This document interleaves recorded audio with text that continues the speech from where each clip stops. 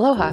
The Pacific Forum is excited to announce the Indo-Pacific Current, a new podcast that will explore and discuss trending geopolitical issues in the Indo-Pacific.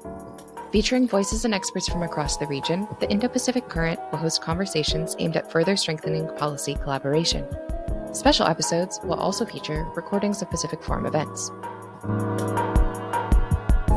Do we have to buy stuff from China, or are there real alternatives there, and how that risk can be managed? And so you've got kind of this dynamic situation across the region where electricity demand is growing, but at slightly different rates. As our lives grow more digitalized, there's more and more data about us that's actually being collected. So you're facing sort of this challenge of what to do with the fossil fuel mix in the region, a region which is very vulnerable to climate change. There's no other way to kind of do your work unless you're well connected. You have a good device and you're well connected to the internet. This entire conflict was shocking, but maybe as people now today say, maybe not as surprising.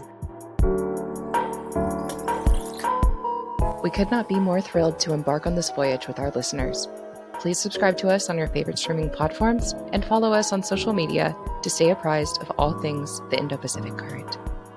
Mahalo!